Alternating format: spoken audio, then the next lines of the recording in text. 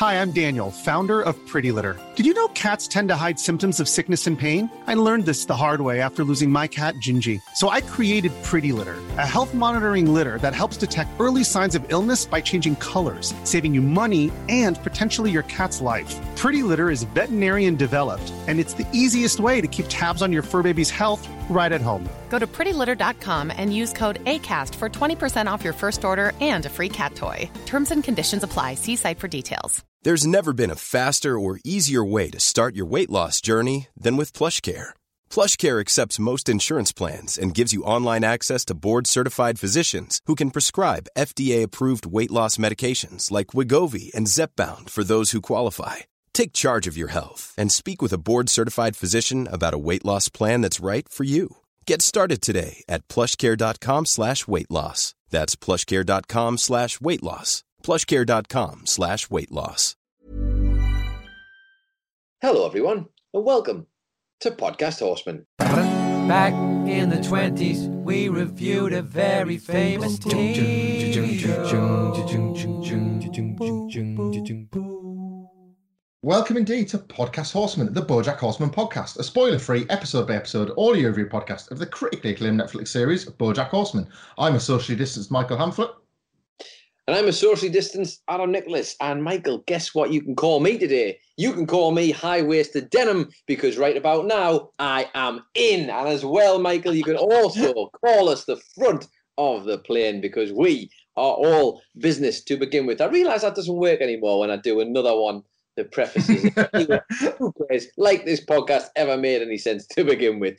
Saying that though, speaking of this podcast, you can follow us on Twitter or Instagram at Podcast Horseman. Please do. We love chatting with everybody and we like keeping you up to date with all things Podcast Horseman. You can also follow either of your hosts if you would like. You can follow me at It's Adam Nicholas, or you can follow Michael Hamflett at Michael Hamflett, and you can catch up with the podcast everywhere you listen to podcasts. You can subscribe on Apple Podcasts, where we are routinely, nearly bothering the top 200s on a weekly basis. You can follow on Spotify. You can subscribe on Acast. You can, I don't know, buy, reserve, rent, whatever it is you do on Amazon Podcasts, but we're there, however it is that you listen to that, and we're very, very grateful to be there. Don't take my flippancy as a mocking of that platform. You can also listen to us through Acast on the at Podcast Horseman Twitter feed. And as we've discussed every week, but for those that are listening for the first time, and if you are, why is this the first time? You can find the at Podcast Horseman Twitter link every Friday when we upload a new episode in that Acast embedded link. If you want to chuck a retweet on that tweet, you will stand a chance of getting inducted into the Season 3 Hollywood Talk of Fame. Normally, we open that up for people to leave reviews, leave comments, 5 stars, all that sort of stuff. We would still love that. We'd be grateful for you doing that. But the retweet gets the podcast shared, gets more people seeing it on Twitter, gets more people talking themselves hoarse about a talking horse. And later on in this episode, we will have our latest inductee. Oh, how very exciting it is. Never get tired of hearing that, you know. And you know what? We slowly but surely are growing. And I think by the time we do the final episode of this show, we might have just about earned £1 in English points. Maybe. That's the big dream. That's the big dream we've got. Aye, but so far in the email chain I've got with RBW, like he's going to charge at least £3 for coffees. So we're still down. We're going to be on it down anyway. But you know what it is? It's okay, because we don't do it for money, Michael. We do it for horses. All the horses out there who are listening, give us a yes or a nay in the comments on Twitter. Please do. We'd love to hear from you. Anyway, enough of that. Let's go to Netflix, shall we, for our synopsis for this week's episode. We are on Season 3. We are on Episode 10. Oh, we're getting closer to some dread here. This one is called It's You. Mr. Peanut Butter announces the Oscar nominees. BoJack surrounds himself with admirers, but his friendships are falling apart, Michael, faster than my sanity during lockdown. But shall we do some Podcast Horseman chat? Oh, brother, that synopsis, that is loaded with bullets in the chamber in this episode, is ready to fire them. It is indeed Oscar nominations time. And here to announce the nominees is Mr. Peanut Butter. Or not, because we're in the awards ceremony. He's announced 3 times and he just simply doesn't appear. We get the 30 minutes later graphic, and then we see Mr. Peanut Butter rather awkwardly sort of stumble onto the stage. He's kind of nervously trying to just work his way through a bad patter introduction. He kind of doesn't have that usual confidence and like just the vigor that he brings to roles. That's completely missing. But he gets through this intro all the same, and he gives us the rundown for the Best Actor nomination. They are George Clooney, Brett Poot, Colin Firth, Michael Fassbender, and BoJack Horseman. He's done it. He's got the Oscar nomination. The big mission of this season, Anna's role, all of everything that he's been going to his life is leading at this moment. And we are given that by the pull-out reveal of Anna and BoJack watching it in his bedroom, just on television. They kind of have a moment together where Anna asks how BoJack feels, and he sort of tries to build himself up. I feel the same. And that's where the credits hit. We come back from the credits because obviously the scene carries on straight away as we're dealing with sort of BoJack's taking in of the huge news, where he's pacing, he's angry, he's unhappy with everything all of a sudden. It's like he's just been told he hasn't got the nomination rather than he has. Anna tells BoJack not to fetishize his sadness. He seems on the verge of a panic attack. He's losing his breath and he says he feels like he's drowning. At which point, Anna tells a story, and it's beautifully animated. This sort of different from the run-of-the-mill animation of BoJack Horseman, of her as a 17-year-old crashing her car, driving it into a lake. She found herself underwater where she came to, and it was only by opening her mouth and following the bubbles she knew which way to swim. The message she was trying to get across to him with this anecdote was, if you feel like you're drowning, just breathe. BoJack starts to breathe, but then he starts to doubt that he even deserves it. But it's Anna who then says awards aren't about who's the best, about who deserves it. It's about confirming somebody as one of the special people. It's at that point, and we've seen this so many times before, that at even the slightest, most vapid, vacuous type of praise, BoJack is suddenly able to pull himself out of that pit completely. This ego boost works on him just fantastically well. It works a total treat. And it cuts to him throwing a wild celebration at his house. This huge party, there's booze, there's drugs, there's loads of Hollywood hanger-oners just dancing against all set to strobes and house music, thumping EDM in the background. BoJack is sort of at the centre of it all, shirt off, swigging from a bottle of Guten bourbon. He is the life of his own Oscar nominations party. A Rolex, a giant chocolate Oscar, David Guetta, and and a free Tesla arrive at the door as gifts. Indeed, for being an Oscar nomination, that is what you get. BoJack's loving it all, demands the Tesla gets parked in the living room. It's just complete and total excess. Before we get on to the next delivery, and indeed where this plot would move forward rather dramatically in short order, what did you make of indeed the big reveal? Very much a payoff of sorts for the trip we've been on with BoJack this season. Indeed. I mean, before I do give you that, I'm still trying to figure out how they get the Tesla into the living room, but that isn't for me to ponder. This is a show that's far better than I am as a human being. However, yes, what a reveal this was, because we've been patiently waiting, haven't we, for this? This has been the light at the end of the tunnel, the gold at the end of the rainbow for BoJack, and it is here. The man is actually in the nominations mix. How very exciting for BoJack indeed. And I think more importantly, though, like, we see even in his times of complete and utter sort of, I don't know, fear, self-loathing and all this kind of thing, Anna Spanakopoulos is just, this woman is a force of goddamn nature, isn't she? And like, for good, for bad, for better or for worse, however you want to talk about it, she really, really sort of, we see her magic like played again on BoJack as she tries to pull him back from the brink of losing his mind, to the point where she sprinkles the magic stardust on him, and all of a sudden he's back to being the egotistical arsehole that we all know and love. The one we've kind of come to accept at this point, maybe. Yes. Do we accept? He's around anyway. Yeah. I think what was quite telling early doors, obviously, is, again, as we've talked about before, how quickly BoJack snaps out of this pit, this void that he believes is in, over something completely meaningless. It's never the meaningful or the powerful or the potent that actually gets him out of one of his spirals. It's always the mundane and the daft and the silly and the stuff he professes not to care about, but the stuff that serves as this giant distraction piece. And that's what this big party is until reality knocks on the door. His last delivery is not some freebie from the Oscar committee or some ludicrous show of wealth from Hollywood, but it's Diane. She walks through the chaos of the house and the party and meets BoJack out in the garden by his pool area, saying how after she saw that he'd been nominated, she wanted to pop by and check that he was doing okay. This wasn't just somebody that was going to come for the party, going to come for the freebie and come for the excess. This was actually one of his friends. But Bojack, of course, doesn't see it that way at all. He snaps at her for not just straight up congratulating him for the Oscar nomination. That's all he really wants. He just wants the praise. But she basically reenacts his original reaction to Anna. She mirrors just about every little moment of stress and panic he was going to suffer, because she's got him nailed. She knows this horse at this point, and she knows that he is not a horse of a different colour, despite now becoming supposedly one of the beautiful people. She also drops into conversation that she's not tweeting from anymore, which of course is a reminder that he's no longer with Princess Carolyn. But he chastises her for even having that job. He says, "What happened, Diane? You used to care about shit." It becomes this part of this, him trying to just like rebuff her concerns as somehow being an insult to his integrity. She says, quote, "Maybe caring about shit got old. Maybe I got tired of people yelling at me or sending death threats to my house and all my friends thinking I'm annoying and getting in fights with my husband and seeing little refugee boys dying in hospital bombings." And there it was. We've discussed this before. There was Diane's sort of last 6 months in a nutshell, finally coming out of Bojack. There was a certain catharsis that he got to this. But Bojack just can't help but gently shame her for a job. He's not listening. He's not picking up what she's trying to say. He's not picking up that the very reason she's in his house was as a gesture of goodwill, trying to actually stick up for him and care about him. She points out the hypocrisy of his entire life when they kind of look around at the party, but he won't have it, not tonight. He says, quote, "I'm not like you.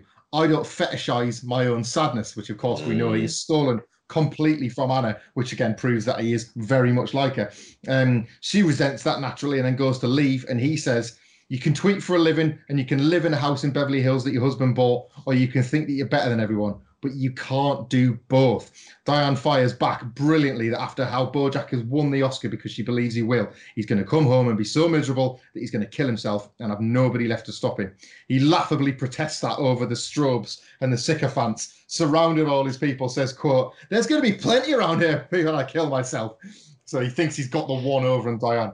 This exchange was gripping. Just wonderfully well written, wonderfully well arranged, lovely mirroring of Bojack projecting so much onto Diane, as he always has, and you sense that he kind of always will. He'll never not see Diane as this person to be able to thrust all of his like haunted emotions onto her. Yet she came at this entire night from a good place and leaves probably more angrier with him than she's been in years. Just a toxic, disastrous exchange between two people, driven mostly by Bojack's ego. I mean, almost entirely, isn't it, by Bojack's ego? And the one person who actually comes to the house to see him for him and worries about his actual well-being underneath all of the bullshit at Hollywood. And what does he do? He's just a complete and utter dickhead. And so many times in this season, obviously, I'm sure by creation, the design from RBW and co. But like, I come back to that. I come back to fish out of water.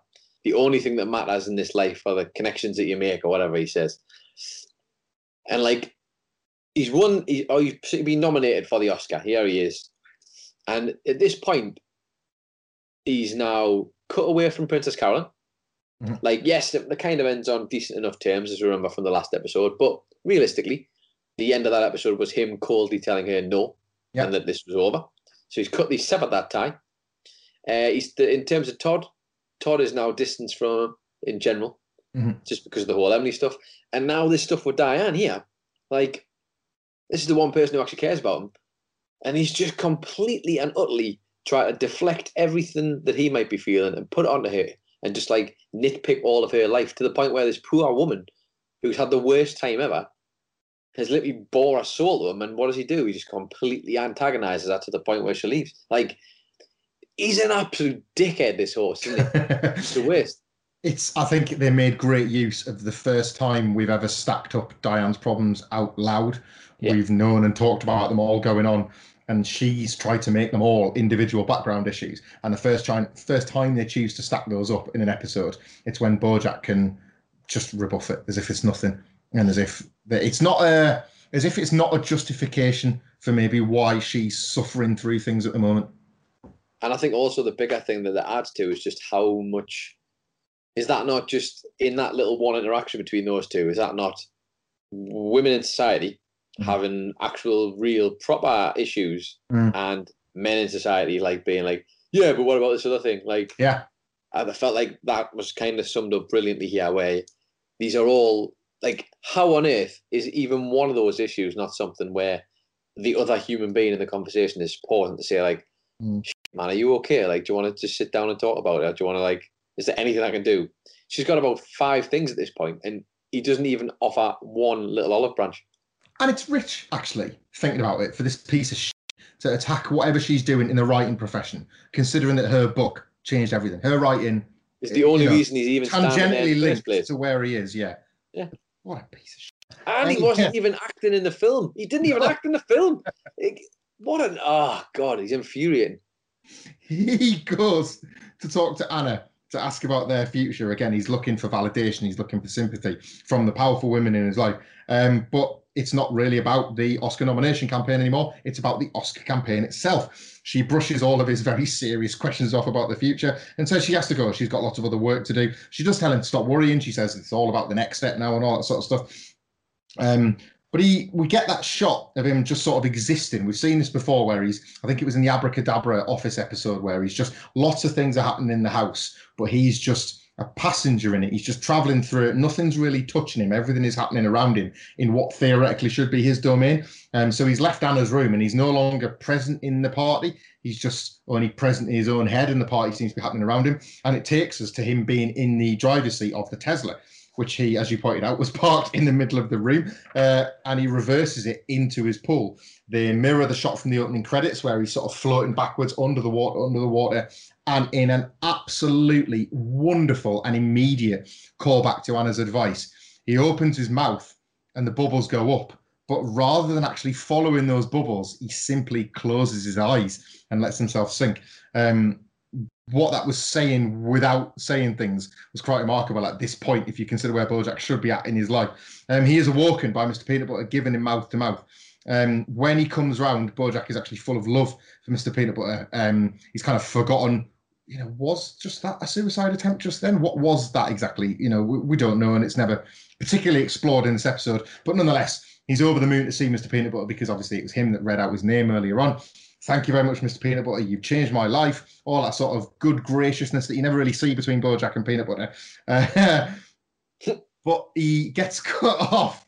Mr. Peanut Butter repeatedly tries to say, about that. Bojack is still just full of enthusiasm. Says, by the way, did you see Erica? She was looking for you with her good eye.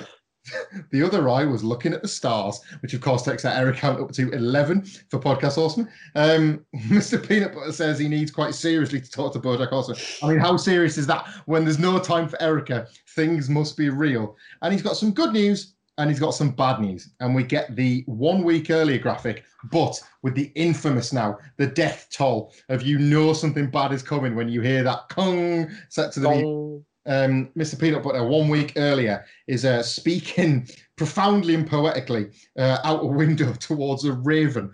The camera pulls back to show him stare out the window of quite a fancy office block. It revealed is with Todd, and the two of them are looking for office space for Cabracadabra. Todd is absolutely buzzing, he's really enthusiastic, but Mr. Peanut Butter is struggling because of his brother's health issues. Of course, in the last episode, we learned that his brother was going in for an operation with a twisted spleen, and the implication was that the survival rate wasn't particularly good, and Mr. Peanut Butter was kind of struggling to deal with that. Meanwhile, we don't get too long there because we switch to Princess Carolyn's arc in the story. Again, this is very much an episode where all of it is centered around Bojack, so we have to kind of tie all the loose ends of all the characters up first because it's all about him, isn't it?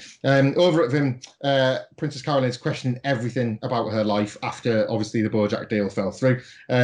Judah can't sugarcoat things because he literally can't do it. That's just not in his nature, but he's a robust professional as usual. There's a great gag where she's forced to announce to her staff from the spiral staircase in the office that she's got to let them all go. And the camera pulls out to reveal that Diane is the only one there. Diane is exceedingly grateful. There's a really lovely interchange where she says, I never thanked you for this. And Princess Carolyn says, that's all right. You really were the worst social media manager we ever had. But it's all done very affectionately. And they seem to leave it on good terms. Diane seems very acceptant of her loss.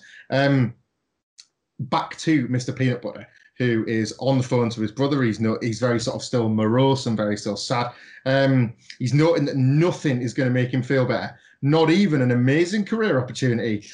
At which point he gets a call from Oscar organizer Shep Von Trapp with an amazing career opportunity. Or as he puts it, I have a career opportunity for you. That is good. He wants Mr. Peanut Butter to host the Oscar nominations. We then get the story of how the original host, Jimmy Fallon, quote, broke his face. We get a clip of Jimmy Fallon out and about, and he spots Halloween in January, this store.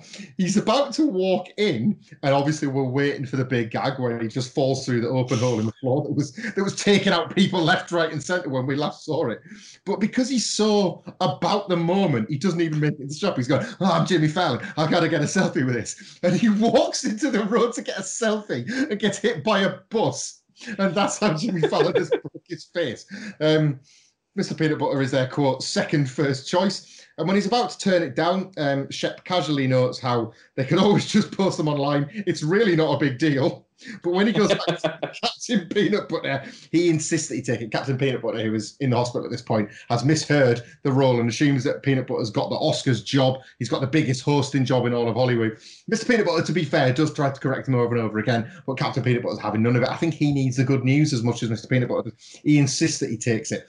A lot of great stuff here. We'll cover this off first because there's a big twist to come, obviously. Great gags, like huge gags in an episode that you already feel is going to get real and is going to get serious and is going to get tough. The Jimmy Fallon broken face, the idea that we could just put the nominations online, it's really not a big deal. Quality, big laugh stuff before you know the heft is coming. Yeah, there's a good little triple threat of jokes there, isn't there? Like across the board where you get the Diane reveal, the zoom back reveal of Diane being the only person that Carolyn's talking to when discussing people having to get cut from Vim. And then you've got, obviously, the Jimmy Fallon one, man. This show does some brilliant comedy, and sometimes it just hits you with a literal lorry or a bus or whatever the hell it is. It's an actual bus, I think it is in this situation. An actual bus. But I love the way they set that up, because in itself, the Halloween in January store is a huge gag. A huge gag. Would have still hit if he'd fallen through. But the way they just twist it and have him get so caught up and try to take a selfie, it gets absolutely... This is as good as when Bojack inadvertently drives into a Ryan Seacrest type. Yes. A few episodes previous. Very good stuff indeed. And also, just in terms of the Peanut Butter Oscars stuff, I think it's a great comedy there, isn't it? And this will be the first of quite a few as we pay attention throughout here, where it's like, are the Oscars really that important? Or is this just something that we have all blown up to wild proportions? Yeah, this being the first of it, of course. They could just release it online, which is totally true. Totally true at this point. I would like to also quickly note, just before I forget, I just loved to sort of go back. I didn't really get a chance to comment, but going through that house party and then reenacting the entire opening credits essentially in Bojack's house while he's having that weird, he's on a negative spin where he's gone numb and he's just going through all the different zones. The animation's amazing, but it literally plays out the exact way that the opening credits would. Yeah. It goes from start where he's walking through rooms and we see him face to face, then into his living room. There's a party going in the living room. He goes out the back door, but this time it's actually in a car, and then goes into the water. And the stuff of the bubbles coming up was brilliant as well. And much like in the credits, someone's looking down at the pool to grab him. Of course, this time it's Mr. Peanut Butter, not Diane. But, well, I know it's both of them in the opening credits, but I just thought that was such a lovely way to do that, because, and also off the back of that huge line about there's going to be plenty of people around when I kill myself. And oh, God. We are literally not, maybe about a minute later living this. Like, it doesn't take long. No, that's it. Yeah, they don't ask you to wait for that. They want you to see him testing the limits of that straight away. So yeah, we're back to nominations. Nice. Anyway, it's they go to ridiculous, multi-layered, mystical lengths to hide the golden envelope with the nominees in. It's this gag that you've seen a lot of other shows do before, where there's locked door after locked door after guarded locked door after locked door guarded by mythical creatures, and so on and so on and so on. It's that really good gag, or just reveal a golden envelope with a piece of paper in that could have been revealed online. But Mr. Peanut Butter can't hold the envelope and his phone at the same time. So he goes to put his phone in his pocket. But oh no, disaster strikes. It's one of them fake sewn-in suit pockets. The phone falls to the floor. I don't know what you're thinking. Just pick it up. But that wouldn't be an episode of Mr. Peanut Butter's house, would it? Which is what this scene turns into. Mr. Peanut Butter can't pick up his phone. He kicks it out the door rather than just simply picking it up. And they go, Mr. Peanut Butter and Todd go on a wild goose chase, chasing his phone, completely set to the soundtrack of Mr. Peanut Butter's house. The theme song is playing in the background. Peanut Butter is just being made to look a fool for not being able to grab it. They're tripping over people. How does the theme song go for anybody who isn't aware? Can you remember? Mr. Peanut Butter, give the dog a bone. And other various hip-hop asides that I couldn't possibly do justice to. Who's their dog? Mr. Peanut Butter. Knick-knack, paddywhack, leave the dog alone. Leave the dog alone. He's going through the streets, in and out of doors in the building they're in, down in the sewers at one point.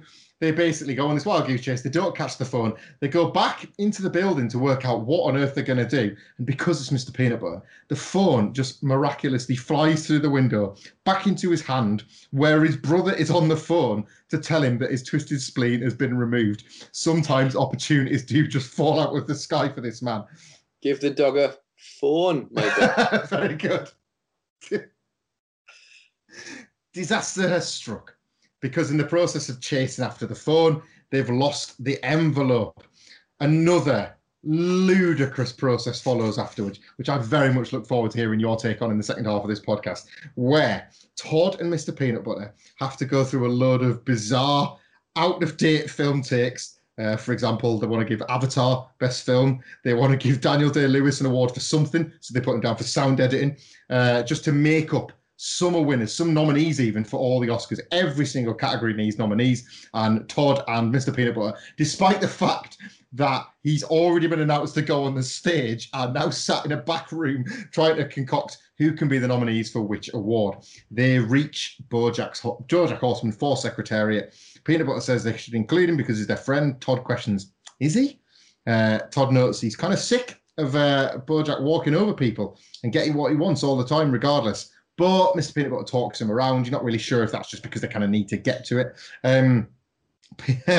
Peanut Butter gets through it when he goes on stage, just about.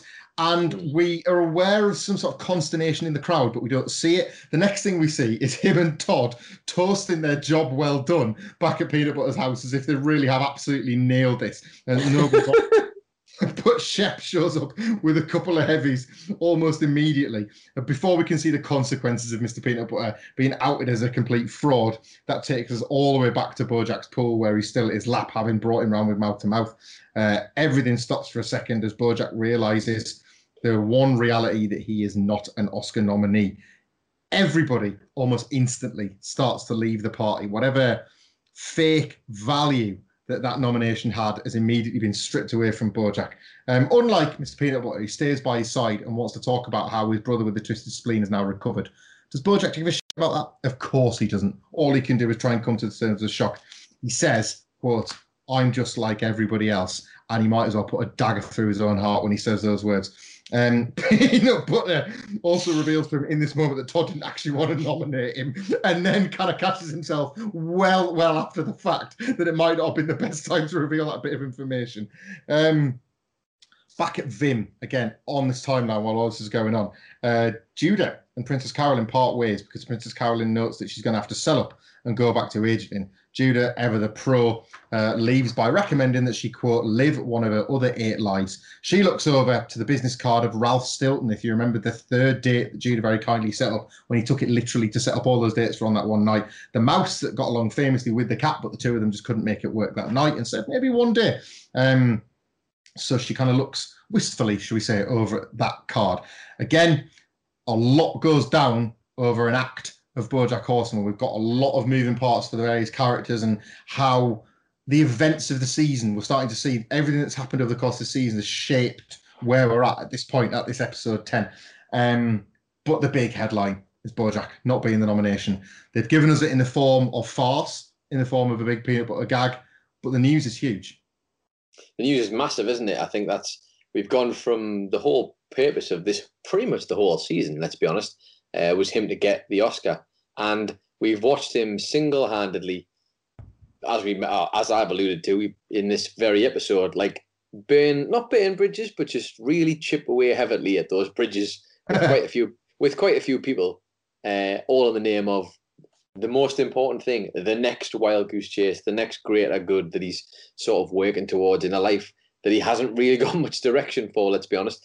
And I mean, even to the point where, like, to the point of seeing Anna, like, not say definitely that when this is all over, she's going to disappear, but there's certainly a heavy hint there. He doesn't care about anything to do with peanut butter. Again, someone else has opened up to him in this episode about something huge, and he's completely and utterly rejected it because there's something more important going on about me. That's peanut butter and Diane have both bore their soul to him, basically, about something really personal, and he hasn't given a flying toss about it.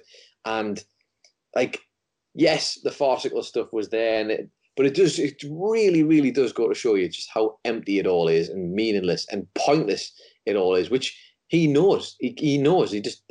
But he still, for some reason, needs that recognition because he wants to feel like a star. He wants to feel better than everybody else around him.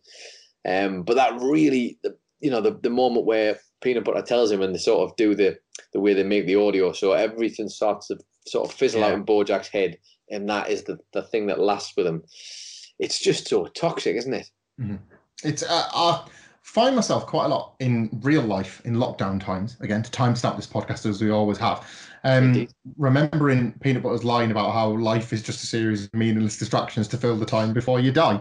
Yep. And in a way, Bojack could do with trying to subscribe to that a little bit more. It would get him through a lot of these moments where it is all and then nothing. These extremes that he seems to exist on the spectrum of, versus just being able to not so much breeze through, because of course Peanut Butter is a television character. You couldn't do it like that. However, what he lacks, Mr. Peanut Butter desperately benefits from. It's great that it's the brother with the twisted spleen, because this is a very relatable real life issue versus an Oscar nomination party, something nobody could relate to. Absolutely nobody. You are completely with the kind of the struggles that Peanut Butter has had that day versus the ones that Bojack's had. One is completely connected with its feet on the ground. The other is space cadet pointless celebrity nonsense. I'd say, struggle is such a strong word to use for what Bojack's going through. Where's the struggle? What's he struggling from? Having too much money? Having too many people at his house? Having too big of a party? Drinking too much alcohol? Enjoying his life too much because he's getting everything literally handed to him on his big, stupid, dumb plate for being Bojack Horseman in a film that he wasn't even in. He never even starred in it, while he was in the middle of doing one of the stupidest and the worst things he's possibly done up to this point in this show. And it's about goddamn time he doesn't get a reward for something, Michael. Yeah. I think I'm sick of seeing it where everything he does is just ends up, he gets this, he gets that. Like the Golden Globe stuff. Like, I mean, think about how long he held onto that Golden Globe for, and it's still empty. And this time he had to deal with a very consequence. You weren't good enough. You just weren't. The one thing you hold on to, as meaningless and shallow and pointless as it was, you don't even have that. And you've got literally some of the best people in the world around you, and you've just chucked them all away. Now, I know we do a podcast on him, but are we sounding a little bit obsessed with Bojack? A little bit like we just can't get him out of our head. We can't stop talking about him, even if we're griping. Because that is what Roxy, Diane's friend, thinks as we find the two of them having dinner together in the diner. Diane is constantly going on about Bojack, about the very negative exchange she had back at his house earlier on, about the other problems she's had with him. Roxy fires it back in the face. She says, quote, "Why have you got such a weird fixation with him?" Diane is up on her haunches about this. She does not like anything remotely implied about that line of questioning. But then Roxy fires back with one of the low-key best moments of this episode for me. She says, when Diane got back from Cordovia, she could have gone anywhere. She could have gone to her house. She could have gone to friends. She could have gone to family. But why did she go to Bojack's house? This was so great, right? And I don't want to just come away from the plot for just a second, but never once did we question that, because we are enslaved by the characters of this TV show. But this TV show is better than the things you like. and it treats people like real people with other relationships. And if you were Diane's friend, you would have the exact same questions, and you would have the exact same, are we thinking suspicions here on Roxy's part about what she is very clearly implying about Diane's toxic relationship with Bojack having more meaning to it than Diane would like to admit. I love how this made you leap out of the show and just remember that these are characters with lives, and you forgot to think about Diane's life. You only classify Diane's life based on her relationship to Bojack. Never once did we be like, why didn't she just go to Roxy's? And we never questioned that. We were completely identifying her by her relationship to Bojack and not by her own existence. I loved how this highlighted that. And I would add to that by saying, I think the reason that happened is because we are Diane, aren't we? That's the thing. Like, we hate this horse, right? This horse is a dickhead. He's an arsehole. And we are currently doing a podcast about him. So I think when she goes back to Bojack's, we understand why she's gone there because we understand the relationship there. But I think it's us. It's like, we know it's a complicated thing, but we can't explain it because we're still watching and we're still there. She goes back to Bojack's, and that's just where she feels maybe the safest or the most comfortable or most able to be that version of herself at that time. Like, I don't know, there's some weird parallels there, but you're right. She could have literally gone anywhere, like anywhere on planet Earth. Especially Roxy's probably a good gauge for this as well, because she's the one friend we've probably seen Diane hang around with consistently throughout all of this, aside from her husband, obviously, but that doesn't really count. It's odd that she never does. I guess you're right. Well, it's such a big question that Diane can't answer it. Instead, she obsesses over the diner wasting water. She finds herself looking around at every table that's got water that maybe hasn't asked for it. She speaks up about it. She suggests that it's maybe breaking state laws about serving water. Naturally, mid-protest, she drops water on the floor, spills it, wastes it, does everything that she's accusing the diner of doing. But also doesn't acknowledge it either when it happens. She just keeps shouting about something else. Doesn't acknowledge it, kind of bulldozes the way through this protest, which is obviously deflecting from the real issue. Sits down, says, nobody thinks about anyone but themselves. Then turns to Roxy and says, so, how are you doing? Still working at that place? And blatantly can't remember a single thing about what her friend's doing with her life. Tremendous scene. We're back to Princess Carolyn, who makes the call to Ralph, who first jokes about meeting the love of his life the night that he left the date with Princess Carolyn that never was, before revealing that was just total patter, and he'd absolutely love to see her again. He's been thinking about her non-stop since the date, and then set a date for Saturday. Brilliant this, because people just talk to each other honestly and truthfully, and things get done as a result, and everybody's happier. And I just like that was tossed in there in an episode full of forged conversations and fake emotions before we get the realest conversation of the bunch to tie up the episode. Bojack's alone in his post-party apartment. He lets out the most pained sigh as the giant chocolate Oscar company comes to collect the giant chocolate Oscar. The delivery guy goes way too long in explaining why somebody that isn't an Oscar nominee doesn't get a giant chocolate Oscar, as Bojack just has to soak this up. He just wants him gone afterwards. He rings Anna, desperate to speak to her. We hear for the fourth time without reply. He's only getting voicemails. He's saying, call me back, I need you. It's Bojack Horseman, by the way, that same tone and style that he's always used with the people that matter the most to him. Todd gets back to the apartment, and Bojack just begs Todd to do things with him, really. He's just needing the distraction and the kindness of a friend. And then when Todd says no, and he's kind of standoffish with him for the reasons of which we are fully aware, Bojack kind of does what he did with Diane. He turns on him a little bit. He starts saying that he owes him for living with him, for all the food, for everything like that. Says he knows about the Oscar nomination mess up. He knows that Todd didn't want to nominate him. It's just a load of guilt tripping. It's not the way that you would try and convince just somebody to have a nice time with you, but it's just obviously very clearly Bojack's fallback for situations such like this.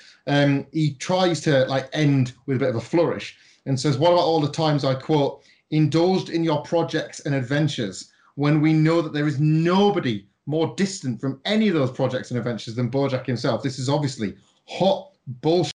It comes out between Bojack and Todd as the conversation starts to get a little bit spicier that Bojack and Emily slept together, which is brilliant because it actually shocks Todd. He was of the opinion that he knew something bad had happened between the two, but he wasn't sure what that was. Bojack thought he was actually being honest with him here.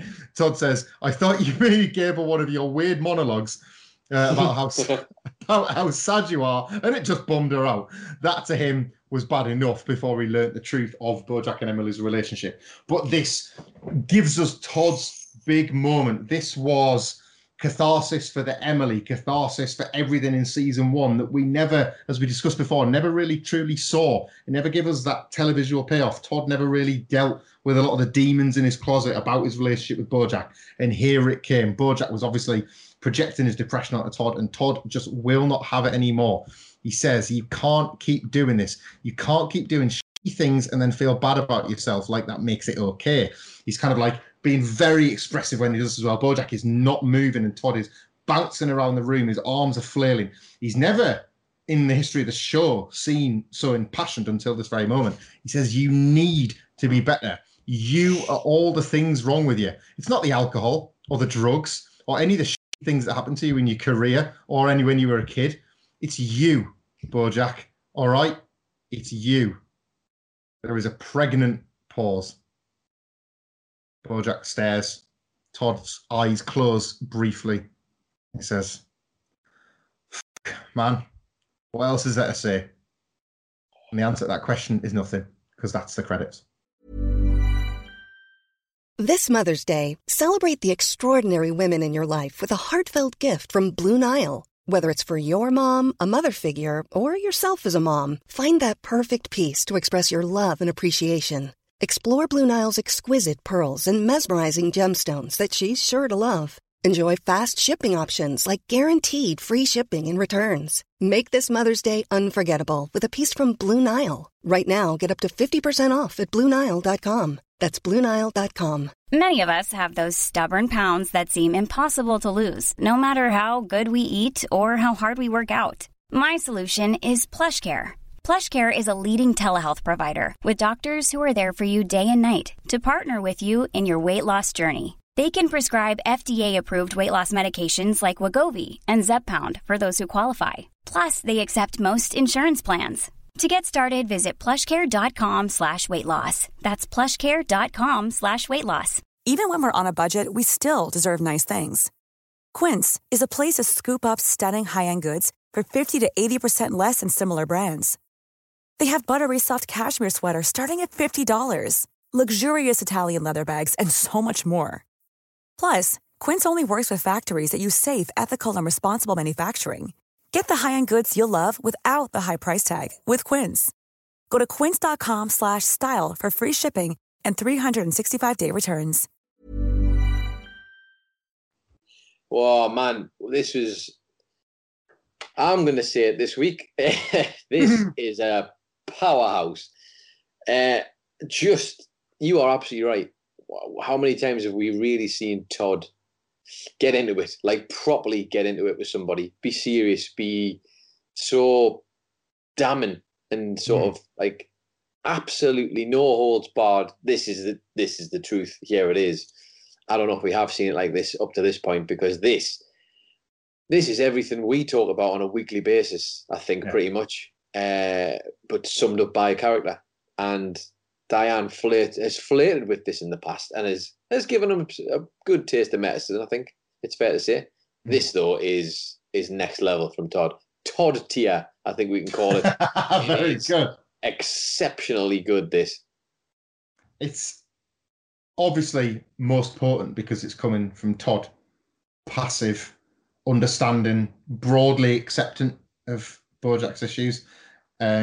Has felt the guilt that Bojack tries to use against him at the very last minute. He has felt that guilt. He has felt like he owes him. He has felt like he's kind of, just in servitude of him a little bit because of all that Bojack has done for him at various points. He's not really done things for him. He's just given him a roof. Yeah. That's not nothing, but it's not as much as Bojack has ever used to leverage. And I don't even think it's one personal affront on Todd by Bojack, because Emily isn't the first thing. Yeah, definitely not. It's as you say, it's like the overdue reckoning that Bojack has been due to face from somebody. It's hard to come from Todd, so it can mean the most. That's absolutely it. And Todd is the character this would mean the most from. We've seen Bojack and Diane fight before, but think about the way he throws that your little projects I've indulged in and stuff. The first one he really ever got involved in was the one he sabotaged back in season 1. Like the one thing where Todd was actually excelling as a human being, he chopped down. He throws the roof that he keeps over his head, but it's a roof that he keeps over Todd's head, so he doesn't have to be alone ever. Yeah. Like it's all self-serving stuff that he's doing, and now he's suddenly, because it suits the narrative he's in the middle of, he's trying to throw it back in Todd's face. And just having Todd finally like be the one to say, well, how many times in that whole speech that he makes, he literally goes through all of the things that we probably say, and we say like, we understand where Bojack's coming from because he had this tough childhood, or we understand why he's like this and Todd just literally goes through them one by one and ticks them off the list. Is no. Yes, you had a bad time. Yes, this sucks, but you don't get to be a bad person because of that. Like it's not an excuse. You're just a bad person. And you know, I think often when you see the titles for these episodes, you wonder where they're going to come in, and if they're going to feature in an episode, if they're going to feature in someone's speech. This was probably one of the heaviest hittings of a line from a title delivered by a character. It's you, but honestly, man, we've talked about it before. The careful use of the F-bomb in this show to make it mean something, where it's been heavy hitting or it's been like angry or whatever. We've had it from Herb Kazaz before. We've had it in moments of real depth. And the way Todd delivers this one of just like, he's done, isn't he? He's defeated. Yeah. He's so broken. He doesn't want to be this way with Bojack, but he's got no choice.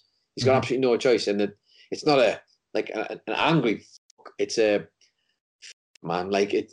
What else is he meant to say? He's done. It's a really astute point to make, that I think, because as you say, it's a powerful word and it's very deftly deployed throughout the whole show.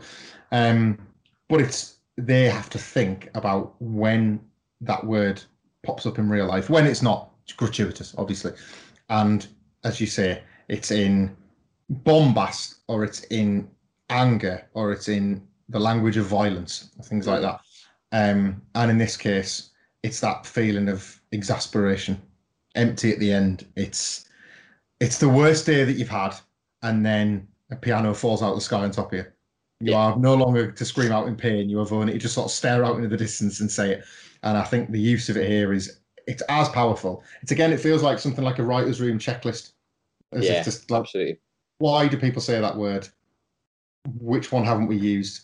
Where can we drop it? And it's thought about, and there's a lot of graft behind the craft of using that particular swear word. Definitely. You can't throw it around, or if you do, it becomes thrown around and therefore doesn't land in the way it does. And yeah, just I love, as you say, the use of the title convention here, because the whole episode is themed around. It's all about him. It's not the other people. He's the common denominator over and over and again, and we still get the it's you. And a bit like how we sometimes see so Diane ended an episode with the half of the F-bomb. Yeah. Bojack ended it with a no, to give you that like brick wall conclusion. This wasn't that.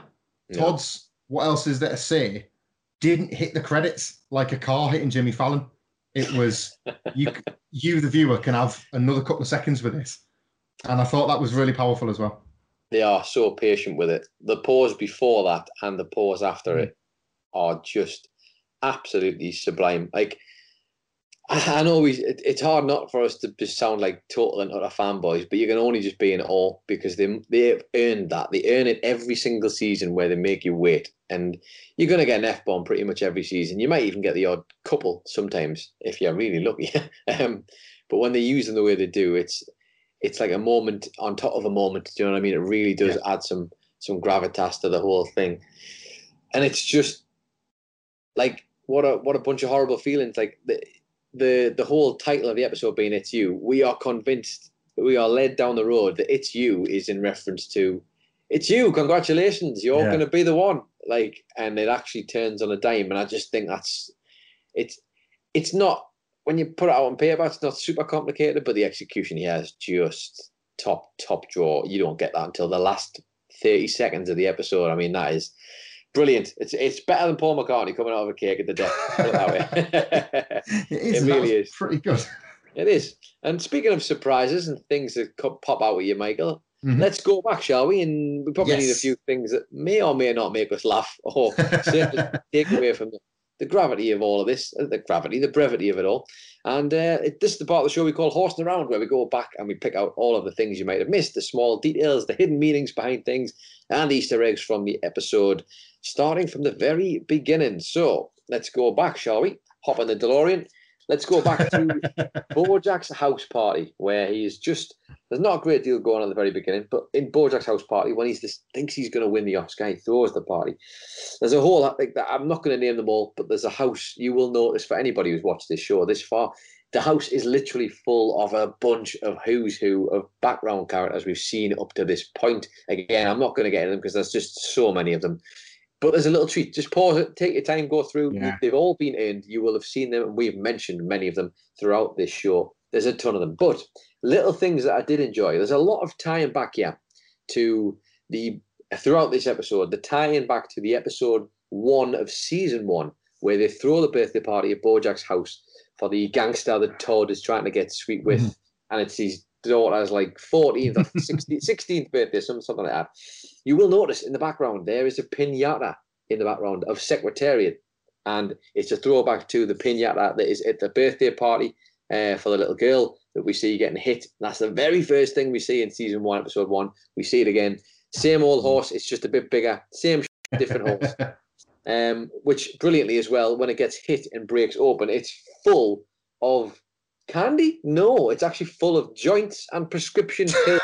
That's what you see floating around, which I thought was very apt indeed. But funnily enough, just in case you were looking for some candy, don't worry. Ding dong, the man's at the door, Michael. It's the delivery man with the giant candy Oscar, who works for the company called Giant Candy Trophy Inc.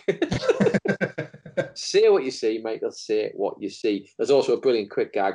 Bojack messing around in a wheelchair, and then it cuts across to a woman who's donated her wheelchair to Bojack, who was literally lying on the floor, unable to move, but giving him a thumbs up, which I thought was really, really great.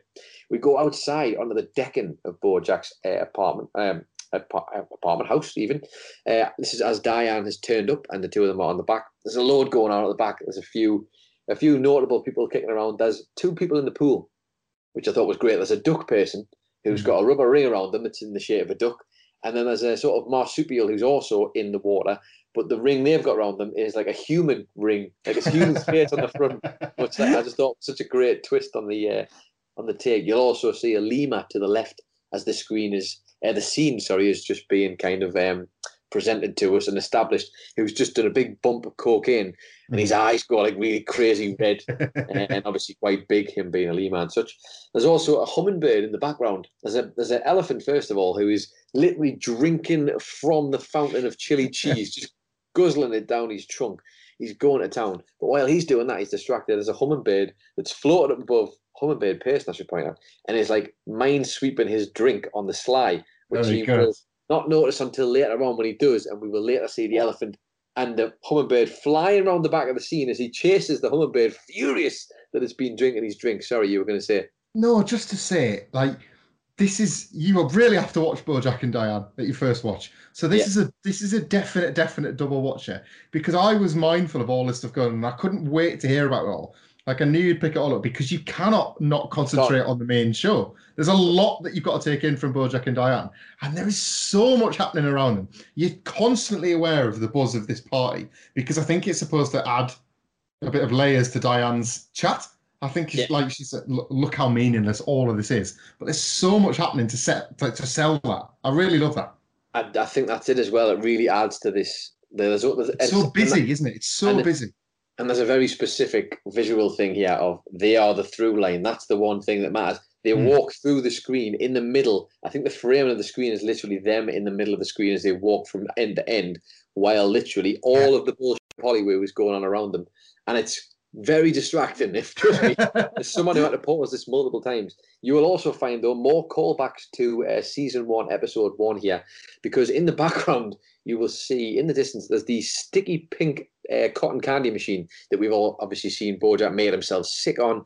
Even in episode 1, season 1, there was a flashback to him making himself sick previously, you will recall, from a party. Well, he's actually sick on the man who is, we've seen him throughout the show, with the flat peak cap and the flannel shirt. In this flashback in season 1, episode 1, Bojack is sick on the man when the man asks him, hey, aren't you the horse from Horsing Around? As we go fast forward to right now, the same sticky pink cotton candy machine company machine is there. The guy with the flat peak cap and the flannel shirt is sitting eating some cotton candy in the background, but he gives this look to Bojack as if to say, oh God, it's him again. Like, I remember what happened last time as he's holding up the cotton candy. It's so tiny, but it's brilliant, and it will pay off in just a second. More on that in just a bit. I also thought was brilliant, you mentioned it there, Bojack talking to Diane, and the way he just turns the conversation that he had with Anna Spanakopita onto Diane, basically saying, I don't fetishize my own sadness. And Michael, is it not a bit weird that Bojack is doing exactly the same sort of stuff that he does whenever his mother tells him something, i.e. it's no Ibsen, or Ibsen rather. Yeah. He just takes the words from a mother figure, perhaps, or as Princess Carolyn brilliantly put it, a mommy who he can slide his dick in and out of, I believe is the correct phrasing. More of that later on, though, I'm sure. Also, going back to the flat cap guy, I told you it would pay off. Bojack and Diana are arguing, and as they walk past him, the guy has come to the front. He's right by the chili cheese fountain. Bojack, in a rage, storms past him, bumps him into the chili cheese fountain, and as he's going in, his entire cotton candy goes into his face as well. It's a bad night to be the man in the flat cap, and he's probably sick of seeing Bojack at parties with cotton candy. We go to his bedroom. Brilliant gag while Anna Spanakopita is on the phone. We see a couple of birds going past the window. One's carrying a giant bag of chips, followed by another bird who's carrying a giant tub of dips that's literally labelled giant dips, while a third bird flies past the window with a box of party chains and party whips. Now, if anybody was paying attention, if you go all the way back to season 1, episode 3, Prickly Muffin, when there's Sarah Lynn is at Bojack's house and they're having a similar kind of party, the same bird, I don't know if it's the same birds, but it's definitely the same 3 things that come through: the chips, the giant dip, and the party whips. These people, obviously, Michael, are the Hollywood hanger-oners who just turn up for parties and always bring the same assorted goods. Back in Bojack's living room, obviously when he's going through that scene we talked about and he gets in the Tesla, we get a quick shot of the screen of the Tesla and a bunch of the functions that the car can do, which I thought were quite neat. There's one that's called Sport Mode. There's one that's called Car Burger. There's one that's called Designated Driver, I assume for whenever you're too drunk to perform the task. There's one that's called Vroom. There's one that's called Heedless Reverse, which probably has a different meaning up north in Newcastle. There's also one called Locate Toilet. Another one called Auto Donuts, which I don't think is the same as burgers. I think it's genuinely make the car do donuts. And there's one that just says gloat, which I can imagine God knows what. It's unclear really which one he presses at this point. He kind of puts his hand on the screen, but it's one of those, and it doesn't end well for him. Princess Carolyn's office, just a quick one. I think we've mentioned it before, but I will mention it again. She's drinking some wine during her, I guess we'll call it a depression, and the wine is, of course, a cat Bernet wine, because, Michael, she's a cat. Brilliant. I've just written down here, I won't go any further, but it just says, Halloween in January store, Jimmy Fallon, pop. Great stuff, this. Jimmy Fallon getting hit by a bus. Absolutely mesmerizingly funny. Please go back and watch that if you haven't. If you missed it the first time, you are indeed missing out. Now, back to Peanut Butter's house. Mr. Peanut Butter's house. The house, not the show. And we get some brilliant anecdotes here throughout this episode from Nana Peanut Butter, Michael Hamflett, as he will share with his brother. There's a couple here. Let me just go through them. These are both that happened in the episode. They don't happen at the same time, but I thought I'd put them together for the ease of this little roundup. So he talks about the phrases that Nana Peanut Butter used to say. One of these is when he's talking to Captain Peanut Butter on the phone. And this is a classic phrase, Michael, one that you can understand has gone back in his family for generations. His Nana Peanut Butter says, always take every opportunity that comes your way, because opportunities are like sneezes from God. And when God sneezes, you can't say, God bless you to God. So instead, you have to take the opportunity. I'm cold. Will you pass me that blanket? Which is, I mean, it's great advice. You can't argue with it. It's catchy advice, and it just rolls off the tongue so brilliantly. But not quite as well, Michael, as her advice about feelings, because those are more important, you would say, maybe, than opportunities. Or maybe not. Depends on what kind of lens you're looking through, yeah. But this is what Nana Peanut Butter had to say about feelings, Michael. She said, there's always time to talk about feelings because feelings are the ceilings of our hearts, and a leaky feeling ceiling leads to a flood of blood. And I'm cold. Will you pass me that blanket? Flood of blood. Which is just magnificent stuff. They must have so much fun writing this stuff, honestly. Very good. Very, very good. We go back to, I believe it's Paramount Studios, where they have the Oscar envelope hidden away in the depths. And as we find this wonderful sequence, as you mentioned, of releasing the Oscar envelope, we go through a bunch of different places. There's a great bit, though. We go from, what's the name? The name of the dog escapes me. Chef. Who he goes into a room. There's a gorilla in the room next to a door who opens the door. We then go into the next room. And as we go through, there's a brilliant bit where there's two, shall we call them like elder wizards looking at the gatekeepers of the final vault door, I think it is. It's really well done, this. But what you will notice is that two different people have got two separate names, Michael. One of them is called Pricewater and the other one is called House Coopers. Now, for anybody who knows, PwC, of course, the gigantic conglomerate, basically consisted of PricewaterhouseCoopers. So a brilliant little take on that. Almost, Michael, to say as if corporations run the world. I don't know. That's not for me to get into. That's a whole other podcast in itself. We go to Mr. Peanut Butter's dressing room, though. And first of all, before we get into one of the really long bits, which I will get into in just a second, there's a couple of great movie posters on the wall here. Perhaps, Michael, you can see the theme, because there's one poster for Old Yeller, and there's also a poster for Where the Red Fern Grows. Now, for anybody who doesn't know either of these two films, spoiler alert, if you don't want to know what happens in them, stop listening to this podcast now and come back when you've watched them, I guess. But in both Old Yeller and Where the Red Fern Grows, there's a situation where a dog dies. Old Yeller, quite famously, gets taken out back and has one put between the eyes.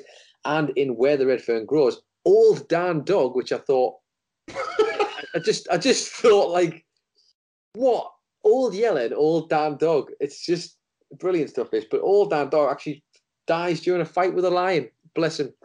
And it's just the worst. And if you really don't want to know, it's made worse by the fact that I can't remember. It's little Anne. I think that dog's called Little Anne, who's the other female dog. She ends up dying of a broken heart because Old Dan Dog's dead. Oh, this is what you could say. A dog day afternoon at the best of times. I'm going to try and soldier on. You can gather yourself there for a minute. Old Dan Dog. Because as we go on Mr. Peanut Butter's phone chase, we get another couple of brilliant bits here. We go past a couple of posters, the first of which you see is one that just says, it's an Oscars poster that says the Oscars. Movies are super important, it says on the poster, which I just feel like is another additional nod to, could this just be done on the internet, just released on the internet, because it's not really that important. During the chase, though, you will also see there's a janitor kicking around who's sort of cleaning the corridors as they chase the phone down. It's the same janitor, Michael, who shows Todd the magical machine where he steps in to get his confidence to become Todd Shavy, or Toad Shavy, should I say, as he obviously points out to Todd it's just a prop, but Todd still manages to find some wisdom from it. That janitor's back. He turns up a couple of times. There's also a magnificent gag, which I have to point out to our listeners. The first time I watched this, I missed, but Michael Hamflett sent me it in a screenshot during his first watch through, which I thought was brilliant and have not forgotten about it since. As they go through the sewers to try and chase Mr. Peanut Butter's phone, there are 4 construction guys who are working in the sewers trying to fix some pipes, who all have, Michael, some interestingly coloured bandanas on their head. One's purple, one's red, one's orange, and one is whatever the other colour is. Blue. Navy blue, I think. Yeah, navy blue. Teenage Mutant Ninja Turtles, who are all stood there working on the pipes. I thought, it's just such a great, quick gag, but it's absolutely brilliant. It's absolutely far out, man. Past another poster as well, another Oscars poster. This one, a little bit more interesting. It's the Oscars again, and it just says, please watch the Oscars.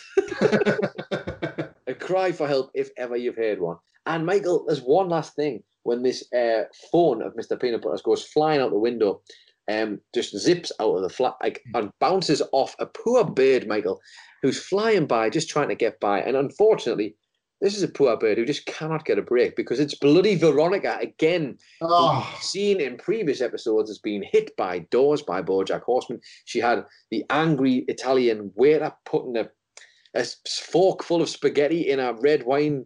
All this bad stuff happened to her, and she gets hit by a phone on the head this time before it bounces off the UR Secretariat blimp that we see floating up. Right? Bounces back and lands in Mr. Peanut Butter's hand. A great bit of attention to detail here. So apparently it was worth it after all, that promo campaign. Yeah. We go to Captain Peanut Butter's hospital room as he's telling Mr. Peanut Butter the great news that his twisted spleen has been taken out. And there's a great balloon. It seems like maybe he's finally got the signs right, or someone else has, whoever's bought the balloon. The balloon just reads, mean spleen gleaned. Great bit of a nod to his successful surgery, shall we say. In Paramount Studios, though, once again, another quick gag. Todd, who's looking for the envelope at one point to help Mr. Peanut Butter, pulls off his beanie to reveal a sandwich that he's obviously kept under there for this trying time and decides to eat it during all this madness. And now, the big bit you've all been waiting for, I'm sure, but I certainly haven't. We need to go to the board. Let's talk all of the nominations that Mr. Peanut Butter and Todd come up with together. I'm sorry, this is going to be long, because there's a lot of them, so I'm just going to get through them. I won't be able to dive into all of them, but you can probably take away your takeaways, I guess, from the names I give you. So here we go. In the room, as Mr. Peanut Butter and Todd come up with all of the sort of nominees for each category. In the Best Picture category, they've decided to go for Avatar, Midnight Hole, which obviously features Mitt Damon, or whatever he was called, the Nazi who played Yahtzee, Really Quite Upset Max Broom, or actually, I think it might be Really Quite Upset Max, another film called Broom, and then The Short, Big, Tall, Small, which I can only assume is not was the Big Short. I assume. Really Upset Max, is that Mad Max? And then Broom is going to be Room, the film Room. I don't know. Anyway, in the Best Actor category, I said I wasn't going to get caught up in these, but I obviously am. In the best Actor category, the first name they've got there with a question mark next to it that has been scribbled out is Black People, which is a brilliant dig at just how white the Oscars has a tendency to be, because followed by that, Michael, is Colin Firth, George Clooney's Red Poot, and Michael Fassbender, with, in brackets, SP, because they just aren't sure on how to spell it. Is anybody really? In the Best Director category, we get Nicole Holfcener. It's hard. We get Ava DuVernay. We get Gina Prince by the Wood. We get Mary Harron, and we also get Anna Lily Amirpour. Jesus Christ, hard to get my mouth around some of them.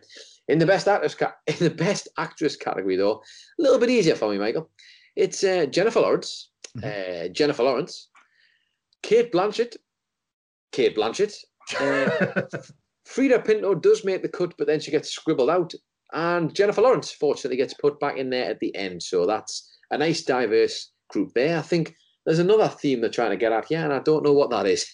In the foreign language category, we get Old Marriage, we get Feel Bad, we get Karate in the Woods, we get The Dinner Party, and we get My Father, the War Criminal.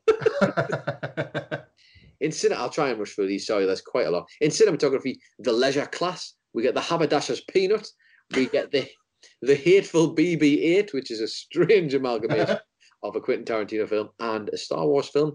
We get The One with the Guy from That Show. I like that one. I did like that one. It's a brilliant one. And we also get Connect Four, the movie, which is great. Bit easier for me, this one. In the documentary category, we get 5 brilliant documentaries, all called Jag, Slag, Crag, Bag, and Dag. So you can have your pick from them because they are oddly close to what I would imagine in that category. In the Best Song category, we get Play That Funky Yahtzee, Nazi. We get Gold Hoof. We get The Silly Banana Song. We get Spotlight Bling, the theme from Spotlight. Which, for anybody who's actually seen the film Spotlight, 2 very different themes. The sound editing, as you mentioned, we got Daniel Day-Lewis, we get Meryl Streep, we get another vote for Jennifer Lawrence, we get Mark Mangini and David White, and we get Russell Crowe, which is most definitely spelt like the Crow and not actually like Russell Crowe at all. We go to Best Supporting Actor, and we've got Mark Buffalo, clever. Yeah, very nice. Sylvester Stallone, clever. We get Christian Snail. Very good. We get Shark Rylance. And my personal favourite out of this whole bunch, we get Tom Hardy, in brackets, who is a cat. Brilliant stuff. We also get, my word, we're nearly there, Best Supporting Actress, which is, luckily for her, because she hasn't had much nominations so far, Jennifer Lawrence, Kate Winslet, Jennifer Lawrence, and Jennifer Jason Lawrence.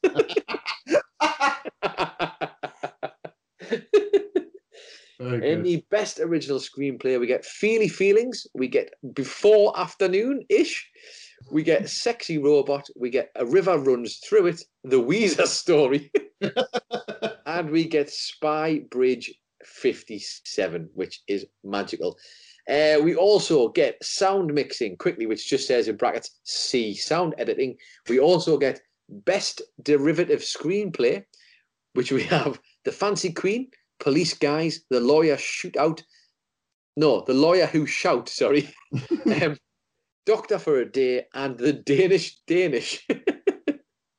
And finally, Jesus Christ, some of these I actually don't know if I'm going to be able to see in full, but I'm going to give it a go. In the Best Boy category, we get Massimiliano De Senna, we get Steve Daly, we get Jim Holmes, we get Michael Stoker, and we get Vincent Price. And I think, no, Vincent P.S. Sorry, good Lord. I thought you were going to say Vincent Price. What a flourish to finish on. What a flourish. Vincent P.S. I think that's it. I think that's everything. My God, that's it. Wow. Those are all of the people on that list. Impressive. Well, you can clap it all you want, but I feel I've lost. That's for all the nominees and you for going to that. I feel like I've lost years of my life there. I'm sorry. For anybody who wants another edition, we should just release an episode of this podcast where I just say, look at the screenshot, you lazy bastards. I might even just do that. Who knows? Right. Anyway, Jesus goddamn Christ. Next up, we have a quick stint. We're nearly there. I promise. We go to Vim offices, the exterior of Vim offices. As we know, quite a lot of people have just been let go. We see two people stand outside having a conversation, presumably trying to figure out what they're going to do next. One of them is the deer who we've seen who was at reception at Vim offices, normally with a bunch of post-it notes on his antlers, but this time he's just got a bunch of assorted things from his desk that he's taken home. He's got scissors, he's got his mouse, he's got a stapler, he's got a tape dispenser, still some sticky notes, a mug that says Vim and a pen organizer, I think it is, as well as the woman he's talking to who's called, I presume, Teresa, who has a box that just says Teresa's desk with a bunch of assorted bits and bobs in there. Well, poor guys, I'm sure they'll fall back on their feet at some point. We go into the Silver Spoon Diner, where Diane is talking with Roxy. But that's not the main focus really here, because as you see, the grumpy cow waitress, who we've not seen in a while, if I'm not mistaken. It's been a while since we've seen her. She's talking to a duck at the bar, and she says to him, how do you want it? Rye, wheat, or sourdough? And the duck says, can I get it on stale? This is a duck, Michael. He's not got any preference. I think he likes wet bread as well, maybe. Also, I have written down here, and I don't know if this is true, but is this the first time that we ever find out that Diane's best friend is called Roxy? We aren't sure about it, but if you are sure, let us know your thoughts at Podcast Horseman on either Twitter or Instagram. We'd love to hear your thoughts. I think it might be the first time, but there may have been an instance. Who knows? And I believe, if I'm not mistaken, that is everything for Horsing Around this week. My word, sorry, there's been a lot. The Oscar nominations board was always going to be a hiccup. And there, it's done. But just made me think what you could have done. You could have just put that all online. I could have just put it all online, Michael. It would have been so much easier, wouldn't it? But instead of putting it online, why don't we just give you one last thing, and then I swear to God, we'll shut up about this podcast forever. I'm going to go first here because I'm on a roll and I'm desperate to finish talking and shut up for a couple of minutes. And you do yours. Ironically, though, my one last thing is a little bit longer than I'd probably like it to be. But it's a bit of comic relief, I guess. as you alluded to, Mr. Peanut Butter at one point in this episode, Michael, is having a bit of a hard time when he and Todd are looking at office space, presumably for Todd's new venture. He's talking with the realtor, and Mr. Peanut Butter is wistfully looking out of the window and sees a crow on some power lines. Would you like to hear the accidental poetry that Mr. Peanut Butter? Please. Yeah, I would. You bloody would. Of course you would. And I'm going to say it in my most pompous, I don't know, Edgar Allan Poe bullshit kind of way. Raven on a wire, a gloomy portent, precariously perched, and as the sun sets, so does it spread its deathly shadow across the just and unjust of the outdoor seating area of the California Pizza Kitchen. Before he says, you come to work, you clock in, you put sugar in your coffee, and you watch it slowly disappear into nothingness. But the sugar doesn't know why. The sugar didn't ask to be born. I'm going to isolate this audio and make it a ringtone like Diane did with like the start of that episode of Serial. Indeed. Well, it's got the gravitas to it. There's no question about that. Mr. Peanut Butter clearly going through some things. And I thought, actually, all jokes aside, a little tie in there as well to the child he never got to meet, really, because he says the sugar didn't ask to be born. I feel like that's sort of maybe a subconscious little tie back that he and Diane very recently had an abortion, although only one of them technically did. But there you go. That was my one last thing. I thought it was worth noting because it was just a nice bit from Mr. Peanut Butter. Mine is something that I may have misinterpreted. So I'm going to throw this at you to see if you agree or not, or if I'm just talking bollocks. It's all right. Like 75% of this podcast is you and me talking bollocks.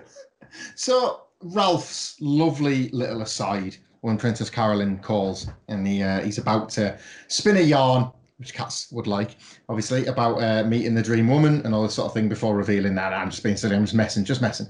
That is animated in the same style as the Anna flashback where she's in the car, driving the car into the lake. Now, because we see the car one first, the animation style changing is seemingly designed to inject it with all this profundity, like it's supposed to feel quite dark and dangerous and scary. And then we see the light in contrast to Anna's shade in the form of the joke later on. And it made me wonder if the reason we're seeing that style mirrored for that moment was that to imply that Anna's story was completely made up. Quite possibly. But she went through with it rather than because their relationship is based on bullshit and lies and misplaced focus, whereas he didn't need to because it was just a bit of silliness. Let's get to the good stuff. What else? Can you remember, Michael? What else got animated like this in the past? Can you remember? Oh, not at this hour. Go on. Well, that's okay, because I'm here and I'm great. So what I've done is I've remembered this. The only other thing I can think, there's probably been another couple of instances, but one of the key ones came in season 2 when Wanda was telling the joke about the mulch. Yes. And what is the joke about mulch? It's completely made up. The whole thing is fabricated. Ralph's story is completely fabricated. And as such, given the fact that Anna Sponacopita has done everything in her power just to lie to Bojack or tell him whatever he needs to hear, I get the feeling, Michael, it might be a bit of hot bull. Yeah. And it meant so much to Bojack in that moment too. And well, did it? Or did he completely go the opposite direction and try to kill himself?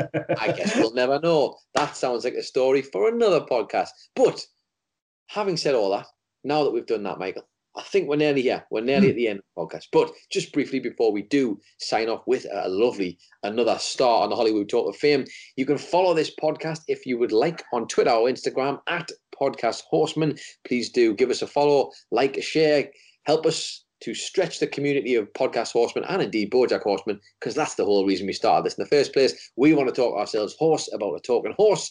We want to do that with you, believe it or not. So you are the lucky winners today, or maybe not so lucky. Who knows? You can also follow either of your hosts on Twitter at It's Adam Nicholas for me, or you can follow Michael Hamflett at Michael Hamflett. You can subscribe to the podcast on Apple Podcasts. You can follow along on Spotify. You can listen on Acast. You can subscribe on there as well. You can subscribe or follow or listen or whatever it is to do with podcasts on Amazon. We're lovely. We're glad they're there. Thank you all, Amazon, very much. We want to get up those charts. We want to chase down the big, major Box Office Podcast, What Culture Wrestling. We are coming for you. So you can obviously leave us a 5-star review. That would be great. Leave us something nasty, leave us something nice, but just put them 5 stars in there and a few words in the box. You've heard all this stuff before on every podcast you've ever listened to. It's good for the algorithms. And for season 3 only, speaking of algorithms, we've been asking people very kindly to send out a retweet. The podcast gets uploaded every Friday to the @Postcard Horseman Twitter feed. And if you want to chuck a retweet on there, you stand a chance of being inducted into the special season 3 Hollywood Talk of Fame. I have collated the retweets. They have been counted and verified. And let's roll that drum. The latest inductee is Soup Powerful. That's @soup_powerful. Soup Powerful. That name is fantastic. Thank you very much for your retweet, for your diligent support of this podcast. And a star on the Hollywood Talk of Fame will be coming to you soon through all the usual social media channels. Indeed. My question for Soup Power. Super Power, did you say? Super Powerful. Super Powerful. Sorry, I wouldn't want to get that wrong. My question for you, Super Powerful. Please do give us @Podcast Horseman. Do you buy your soup in tins or do you make your own soup? That's the question I have for you. I would like to know the answer, so please do let us know @Podcast Horseman or @It's Adam Nicholas or @Michael Hamflett. Thank you very much. In the meantime, I will go to the shop and buy my Netflix synopsis straight off the shelf. It's season 3, it's episode 11, and Michael, we all know what this means. Look, if you had a hard time in this episode, I was going to call you readers there. I've been reading too many comics. Listeners, beware. Any episode 11 in any season pretty much is going to require your but what's the best way to put this? Your inner strength, your concentration, your fortitude. It's going to be tested throughout this, and this is no different. This episode is called episode 11. That's Too Much, Man. On a drug-fueled bender, Bojack and Sarah Lane crash an AA meeting, and Bojack decides to make amends to the people that he hurt. Michael, this sounds like Bojack. Oh, it sounds like maybe he's doing the usual thing where he's trying to redeem himself just before the end of the season to make us all come back. And honestly, that piece of shit, I don't know if he deserves it. But yeah, let's be optimistic, man. It sounds to me like he's going to tie up all those loose ends and everything's going to be fixed and just fine. Please listen next week. Please listen. Yeah, I mean, that's the MO of this show, actually. Yeah, it's all tied up in 30 minutes and it's happily ever after. I think that's pretty much what they told us in episode 1, didn't they? Yes, of course they did. If you want to find out what happens in that season 3, episode 11 episode, though, you will have to check back next week. Be prepared. Strap yourself in. It's going to be a great episode. A personal favourite of mine. Is that the word I want to use? Well, we'll find out next week. Anyway, with that said, I have been Adam Nicholas. I've been Michael Hamflett. And this has been Podcast Horseman.